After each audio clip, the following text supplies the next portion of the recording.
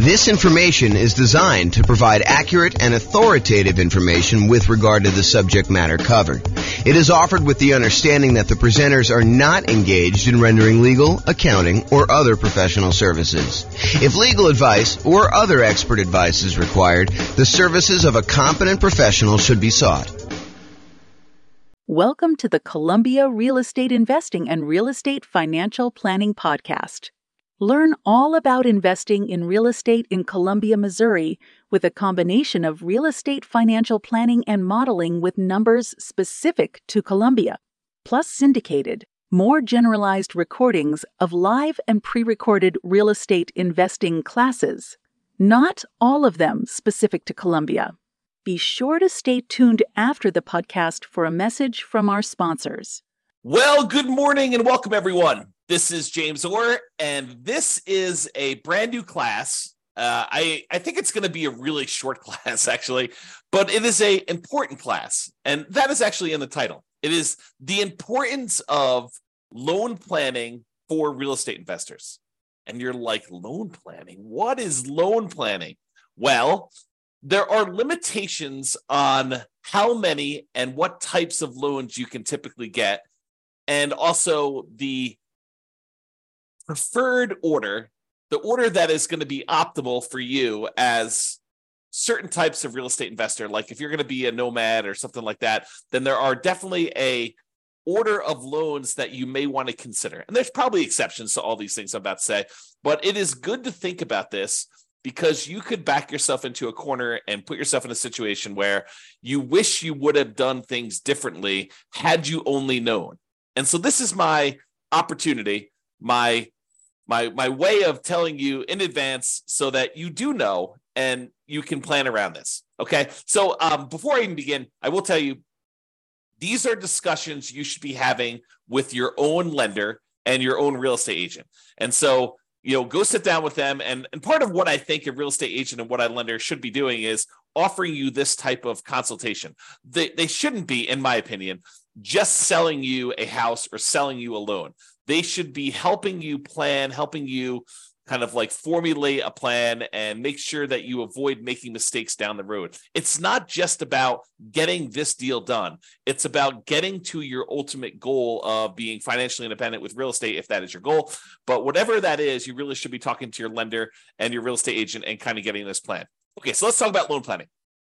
First, you can get Fannie Mae, Freddie Mac loans. These are the quasi-government loans that most lenders sell their loans to. You can get those until you have 10 non-owner occupant finance properties. Okay, so you still got to be able to qualify for all these, but your personal residence counts as one as well. So if you have a property that you're living in, you can have 9 additional non-owner occupant finance properties. And then they're going to cut you off from getting additional non-owner occupant investor finance properties from Fannie Mae, Freddie Mac. So that's sort of the rule, is that 10 finance properties. Now, we said that your personal residence counts as one. Any portfolio loans and any other loans you have on like single family homes, condos, townhomes, duplexes, triplexes, fourplexes, any loans you have on 1 to 4 units, they do count against your 10 too, even if they are adjustable rate mortgages and balloons. So adjustable rate mortgages, the interest rate on those loans varies. Sometimes they'll be fixed for 5 years and then they vary each year after that. Sometimes they'll be fixed for 3 years and they vary after that. Sometimes they'll be fixed for 7 years, whatever they are. So all of those would count towards your 10. And any balloons. Balloon is like you have a loan and maybe the payments are based on it lasting for 30 years, but there is a balloon at 10 years, which means that you need to either refinance or sell the property or pay off the loan at the 10-year point in order to be able to continue with that property. Otherwise, the loan is going to be called due and they're going to foreclose if you don't actually pay it. So really those loans, the portfolio loans, any 1 to 4 unit loans, they do count against your 10. So like what if you're buying properties as an owner occupant, like a nomad, moving into the property, living there for at least a year, and then converting those to a rental property and then repeating those properties? And maybe you've done that 5 times so that you have 5 properties and you're about to move into your 6th. Well, all of those would count towards your 10 in total. So realize that all of those loans do count towards your 10. Now, you can get more than 10 if you're buying another owner-occupant property. So let's say you decided you're going to go buy, 10 investment properties. You have a inheritance from mom and dad, or your rich uncle, and they actually allow you to go and they give you enough money so that you're allowed to go and buy 10 properties. You've got enough down payments for 10. Are you then, and you get 10 Fannie Mae, Freddie Mac sort of loans where you're putting 20% down, 25% down in order to buy those. Can you go buy an 11th property with some type of Fannie, Freddie, 30-year fixed rate financing type of loan? And the answer is yes, you can, but only if that 11th property is an owner-occupant property. You can buy more than 10, but it has to be an owner-occupant property. So you need to be able to think this through about like how many loans you're going to get and what type of loans you want to get. So if you go and you do, and by the way, it's not just number 11. You can do number 15 as an owner-occupant. There's no limit to the number of owner-occupant loans you can get. And you can convert the previous ones you had to investment properties, but you can't initiate a new loan as a non-owner occupant. You cannot get a new finance property as an investment property beyond loan 10. And that's really what we're talking about. So there's really no hard cap on the number of nomad properties that you can do. Now, you still have to qualify for all these, right? Like you still need to have your debt to income ratio. You still need to have the reserves for that. You still need to be able to qualify with your credit score. But there's no limitation on the number of loans you can get that. So why are we even making such a big deal out of all this stuff? Like I went and I told you that there's this 10 number and like it's important for you to think about, but like what is the big deal? Why are we so concerned about these Fannie Mae, Freddie Mac type loans? Well, one of the reasons we're so concerned about them is they are the 30-year fixed rate loans that you could typically get. If you remember when we talked about all the different loan types we can get, conventional loans and VA loans and USDA loans and, the portfolio loans and commercial loans, if you remember, really the concern about a lot of these other bonus loan products that we have, the portfolio loans and commercial loans and all that other stuff, is that they're not usually 30-year fixed rate financing. And so if you are concerned, as I think you should be, at least a little bit concerned about some type of interest rate risk, having these rental properties that all have variable rate loans on them or adjustable rate mortgages on them, are you concerned about rates going up? It's possible rates can go up. Look at what happened in the last year. And if you think, 7%, well, that's really, really high. We're never going to go above that. Well, I think I did some math. This is probably a year ago now at this point. I made a whole new tool for you to be able to put in what the current interest rate is. And then I tell you what percentage of the time interest rates have historically been above that. And right now, I think at like 7%, interest rates have been above that like 50% of the time or more. So realize that we can go a lot higher than where we are today. And if you're getting these adjustable rate mortgages, then you have some type of at least potential interest rate risk. So these 30-year fixed rate loans that you're able to get, the 10 loan spots that you're able to get with these are really, really valuable and really, really important. So you got to be careful about that. And that's why we're talking about thinking this through and doing some loan planning with the help of your real estate agent or your lender to begin with. So after you get to these 10 finance properties, which I'm using 10 to kind of show you that it's like if you're trying to buy another investment property. But as I mentioned, if you're buying another owner-occupant property, you can go above that. But let's just say, after you get to your 10 finance properties, if you want to buy additional investment properties, you're typically using some type of portfolio loan. Portfolio loan, just to recap that class, but go watch the class if you want more information, is a loan that the lender is keeping on their books. They're not selling it to another quasi-government organization.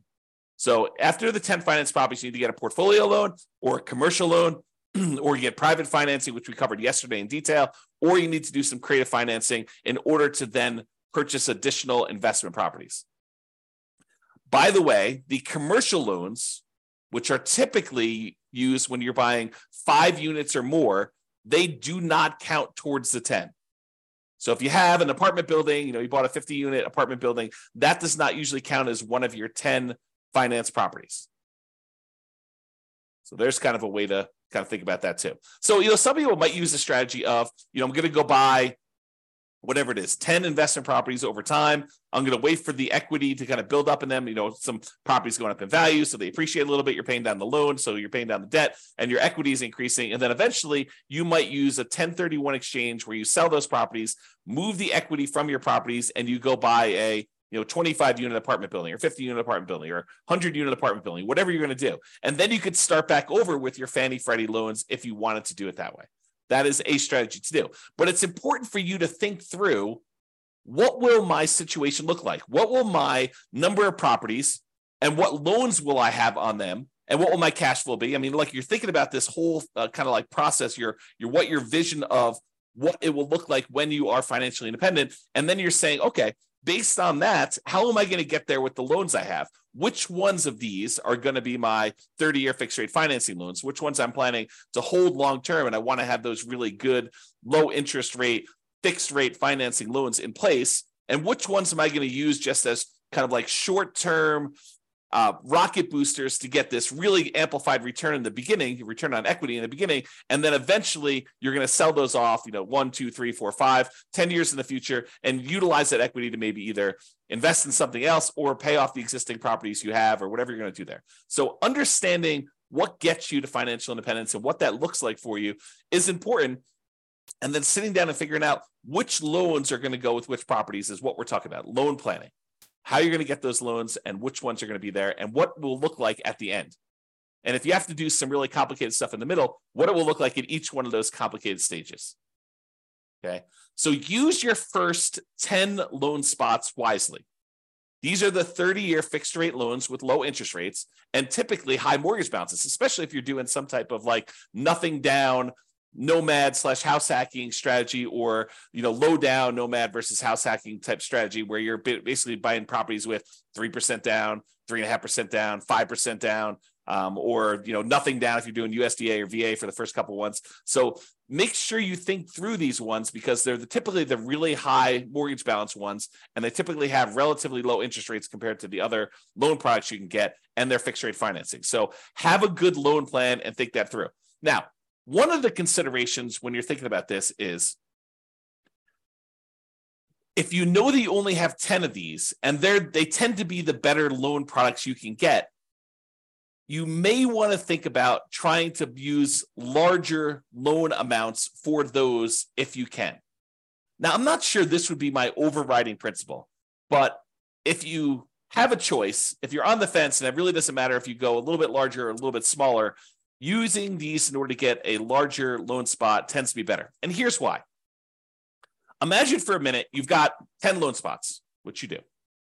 And you could use those loan spots to go buy 10 $100,000 properties today. Or you could use those loan spots to go buy 10 $300,000 properties today. If you fast forward into the future and you bought the 10 $100,000 properties and they eventually get paid off, and sure, they're appreciating and stuff like that, but we're going to assume that we're talking about in today's dollars, what they're worth. Once they're paid off, you have 10 $100,000 free and clear properties, which is about $1 million worth of property. However, you got 10 $300,000 loan spots. Now you have 10 free and clear, paid off $300,000 properties, or about $3 million in net worth. Which would you rather have? Would you rather have $1 million in net worth? Or would you rather have $3 million in net worth? I know this sounds overly simplified, but that's what we're talking about. If you take larger valued properties and larger loan balances, and you use those optimally for your fixed rate 30-year financing, that's what we're talking about. The difference is deciding which ones and which size loans you ultimately want to have paid off free and clear at the end. Okay, another little trick if you're doing these. So we've been talking about you're limited to 10 30-year fixed rate financing loans from Fannie Mae, Freddie Mac. And that is typically per person per tax return. And what I mean by that is if you and your spouse are married, even if you got all the loans in your name and your social security number, if you share a tax return, that is typically the most loans you'll be able to get, the 10. However, if you and your spouse are married and you each file tax returns independently, separate tax returns, and you alternate getting the loans, one gets one, the next one you buy, you get the other one, the next one you buy, you get it, the next one to buy, they get it. So basically they go back and forth over and over again until you have 10 loans in your name, on your social security number, on your tax return, and they have 10 loans in their name on their tax return. Then you can get up to 20 in a married couple. But again, you're going to want to check with your underwriter to make sure that your underwriter is interpreting the rules that way and that this is going to be okay with them. Because if they're not, maybe you check in around with a few other lenders to make sure that you do this. But if you really know that you're going to want to have more than 20 of these loans, then you could plan that ahead of time and separate them out. You don't want to go like this. This might be one of the more concerning things to do, kind of like one of the pitfalls you might make is you get loans and you don't need your spouse on there to qualify, but you put them on the loan anyway, just because you want to have them on the loan. Like you feel like you're doing this together in an act of solidarity, and you decide, hey, look, I'm going to put you on the loan, so we're going to do this. You don't need to do that if you can qualify for the loan by yourself. Now, you could talk to an attorney to make sure that your estate plan is set up such that if you pass away or they pass away, that you're set up correctly. But you don't need to be putting everybody on the loan at the same time. Just take that into account if you're going to be close. Now, if you're in a marketplace where you're like, hey, look, we're talking about, like my marketplace right here. We have $500,000 properties. That's about the price of properties that you're buying for single family homes. And if you know you need, 6 of those in order to be financially independent, and you're not planning on buying twice as many as you need, then letting them grow for a while and then using the proceeds to sell off half of them to pay off the other half. If you know that you're only going to need 6, then we really don't need to do that complicated loan planning. 6 $500,000 properties will get you $3 million. For a lot of folks, $3 million of paid off free and clear properties at the end is going to be enough. Not for everybody, but I think for a lot of folks that number would get you there. Okay, if you're getting whatever it is, $2,500 a month in rent on a property, about a third of that's going to be in operating expenses. So, you're probably doing about $1,600 a month. 1,600 times 6, that's what? That's like just over $10,000 a month, adjusted for inflation. That's your net after all expenses on a free and clear property. So I think for a lot of folks, getting to $10,000 a month would be fine if they were doing that. And that would be 6 properties. So you don't need to get too complicated if that's your situation. However, if you know you want to do more than that, if you're going to say, look, I want to ultimately have 15 properties or 20 properties or 100 doors or whatever your number is, then you should be planning for this. Okay? All right. So that's what I got on loan planning. We got one more slide on the order of loans if you're doing the nomad strategy. So this is the preferred order if you're doing the nomad strategy. And let's see, Jim says, really like your calculator. Thanks a lot. Yeah, you're welcome, Jim. I'm not sure if you're talking about the world's greatest real estate deal analysis spreadsheet or if you're talking about the real estate financial planner software, but I appreciate the compliment. Yeah, you said yes, but I'm not sure which one of those. The first one. Oh, this is the spreadsheet. Awesome. Great. Glad you like that. That's cool. Okay, so nomad loan planning. So this is the preferred order if you have the ability to do this preferred order. And sometimes you don't. Like, for example, I'm going to recommend if you have the ability to get a VA loan, that's the one I recommend you get first. What if you don't have VA eligibility? What if you're not a veteran and you didn't serve in the military? You could consider joining the military and serving and getting that benefit. Or you could just say, hey, look, I don't have VA benefit. I'm going to move on to the next one. That's what I think you should do. So here's my preferred order for doing the nomad real estate strategy with loans. Okay. So if you can, buy a multifamily property, a duplex, triplex, or fourplex with a VA loan. That's a nothing down loan program that you can buy single family homes with, condos, townhomes. Plus, in addition, you could buy a duplex, triplex, or fourplex as long as you move into one of the units. So if you're doing the nomad strategy where you're moving into a property, you're living there for a year or more, and then you're converting that property to a rental, my first loan, the first property you should buy in an ideal world, and I will tell you, it rarely works out that you're able to do this in an ideal world, but I'll talk about that here in a second. So in the ideal world, you do the VA loan first and you buy a fourplex. What if you can't find a fourplex in a reasonable amount of time where the numbers work or that you have, enough of reserves or enough of your VA benefit in order to be able to get that? Well, then think about a triplex. Well, you can't find a triplex. Think about a duplex. Can't do that. Okay, but think about a single family home. Okay, so kind of like move down the line based on what you can find in a reasonable amount of time with the stuff you've got. Then, once you've got your VA property, you live there for a year or however long it takes you to save up 3.5% down in order to get the next property. And then the next one you should move from your multifamily VA property to a multifamily FHA loan.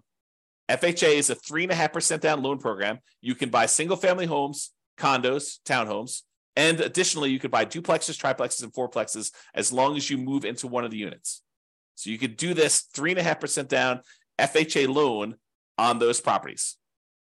Now, why do we do multifamily to multifamily?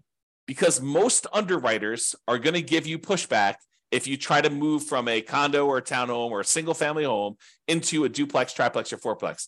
They're going to scratch their head and they may deny you the loan saying, it doesn't make sense. I don't believe that you're going to move into a property. Why would anyone in their right mind move from a really nice single family home into a fourplex?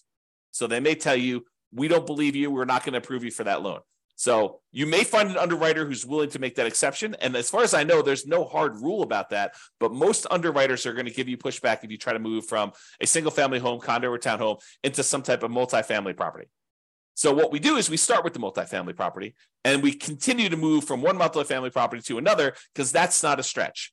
Moving from a fourplex into another fourplex, not a big deal. Moving from a duplex into a threeplex or a fourplex, probably not a big deal for most underwriters. So just be aware that we try to do these multifamily properties first, and then we move on to the single family homes. So to recap so far, some type of VA loan, nothing down loan program, ideally a multifamily property with that. Fourplex, threeplex, twoplex. You can't do 5 or above.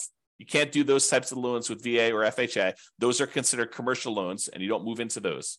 But for the fourplex, triplex, or duplex, you can do those. If you have to do a single family home, condo, or townhome, then do what you have to do. But if you can, we probably prefer a duplex, triplex, or fourplex. This is part of that loan planning, getting the big loans up front for these long-term fixed rate financing, right?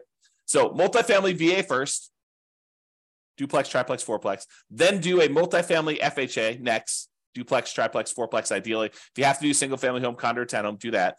Then after we get through those, then we move on to conventional financing, or in some really rare exceptions, if you've lived in the FHA loan long enough or the property values have gone up fast enough, sometimes you can refinance the FHA loan into a conventional loan, then do another FHA loan as well.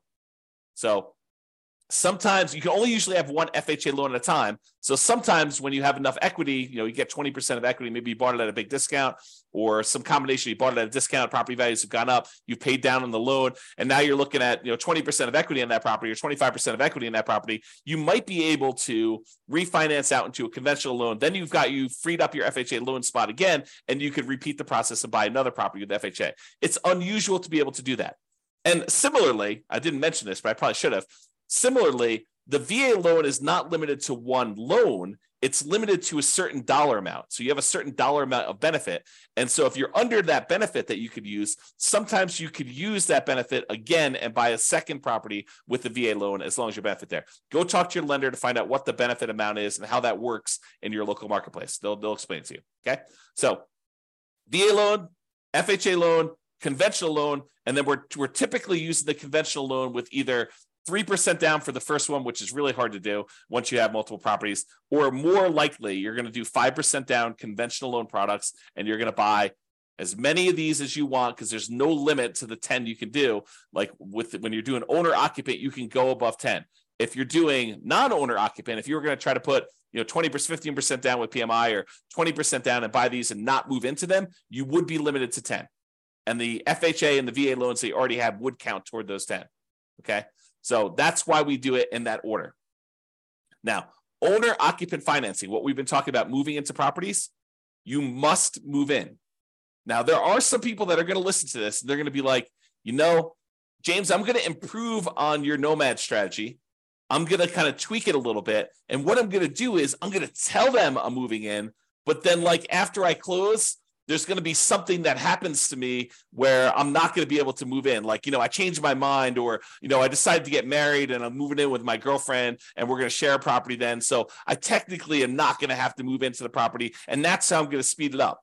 I'm basically I'm going to tell them I'm getting an owner occupant property. I'm going to get an owner occupant loan, but then I'm going to either move in for a really short period of time, like a week, or I'm not going to move in at all. And I'm going to sort of trick the system because I know that I could do this. What you're talking about doing, it's called loan fraud, and you can go to prison for it, okay? It's occupancy fraud. It's a type of loan fraud, and yes, lenders do check. When I teach this class and I talk about this live with other people, we have a lot of people in the room that are doing the nomad strategy where they're moving into properties. So I do a poll of the room. I'm like, okay, let's see. So of the people here that have done this nomad strategy where they've got an owner-occupant loan, they moved into the property, and they're living there for the first year, how many have had a lender come and check to make sure that you're living in the property? And like half the room's hands go up. Yep, they do check. So if you think you're going to sort of pull a fast one on the lender, first of all, why would you do that? You've got a partner in a lender who's going to loan you, 95%, or 96.5% if you're doing an FHA loan, or 100% if you're doing a VA loan. You've got a partner who's willing to loan you literally millions of dollars to do this strategy to help you become like financially independent and rich. And what you want to do, your first instinct is, let's screw them over. What are you thinking? You've got a partner who's willing to give you these 95% of the money in order to do these deals, or in some cases 100% of the money to do these deals, and your instinct is, let's screw my partner over? That's horrible. So don't do that. Follow the rules, do it right, and just be successful doing it. Okay? So, off my soapbox. That is what we typically recommend for loan planning. I'm going to do the conclusion here. I've got a few people on live. Doing a conclusion here. If you've got questions about this particular topic, loan planning, or the order you do loans for the nomad strategy, go ahead and queue those up in the chat, and I'm happy to answer those. But in conclusion, planning your loans can help you avoid unexpected limiting surprises later. You don't want to get to the point where you're doing your process and you know that you want to do 14 of these things, and then you didn't realize that you're only going to be able to do 10 conventional fixed rate financing loans. You want to plan for that, taking a few minutes up front. And we're not talking about spending days doing this, right? Like, this is a meeting with the lender, like once a year, maybe, in order to make sure that, you're on track for the type of loans, to make sure that any policies didn't change or any programs didn't change or whatever you're doing. But taking a few minutes up front to discuss this with your lender, and maybe to a lesser degree, your real estate agent, because your real estate agent may have some more insight or different insight than your lender have. This could save you a lot of money, a lot of frustration, and a lot of heartache later. And so that's why we do a very short segment on this. And that's why we make a big deal and explain to you what is going on and why there's limitations there. So lay out your plan, or if you're unwilling or unable to do that, at least utilize the general best practices that we've outlined in this presentation. That's all I got. It doesn't seem like anyone's got any questions. I do appreciate you guys coming on live. This has been James Orr. Have a great day, everybody. Bye-bye for now. With home prices up, mortgage interest rates up, and rents up, but not quite enough to counteract the higher prices and interest rates, cash flow on rental properties in Columbia is harder than ever. Book a call with the Real Estate Financial Planner to apply our proprietary 88 strategies to improve cash flow on your rentals. See the show notes for a link to schedule your call and improve your cash flow today. If you're a real estate agent, lender, or professional in Columbia that wants to help our real estate investor listeners, consider reaching out to learn about collaboration opportunities with this podcast. We'd love to add more value to our listeners by having you assist our investors buy, sell, and finance their real estate investments. See the show notes to schedule a call to discuss collaboration opportunities.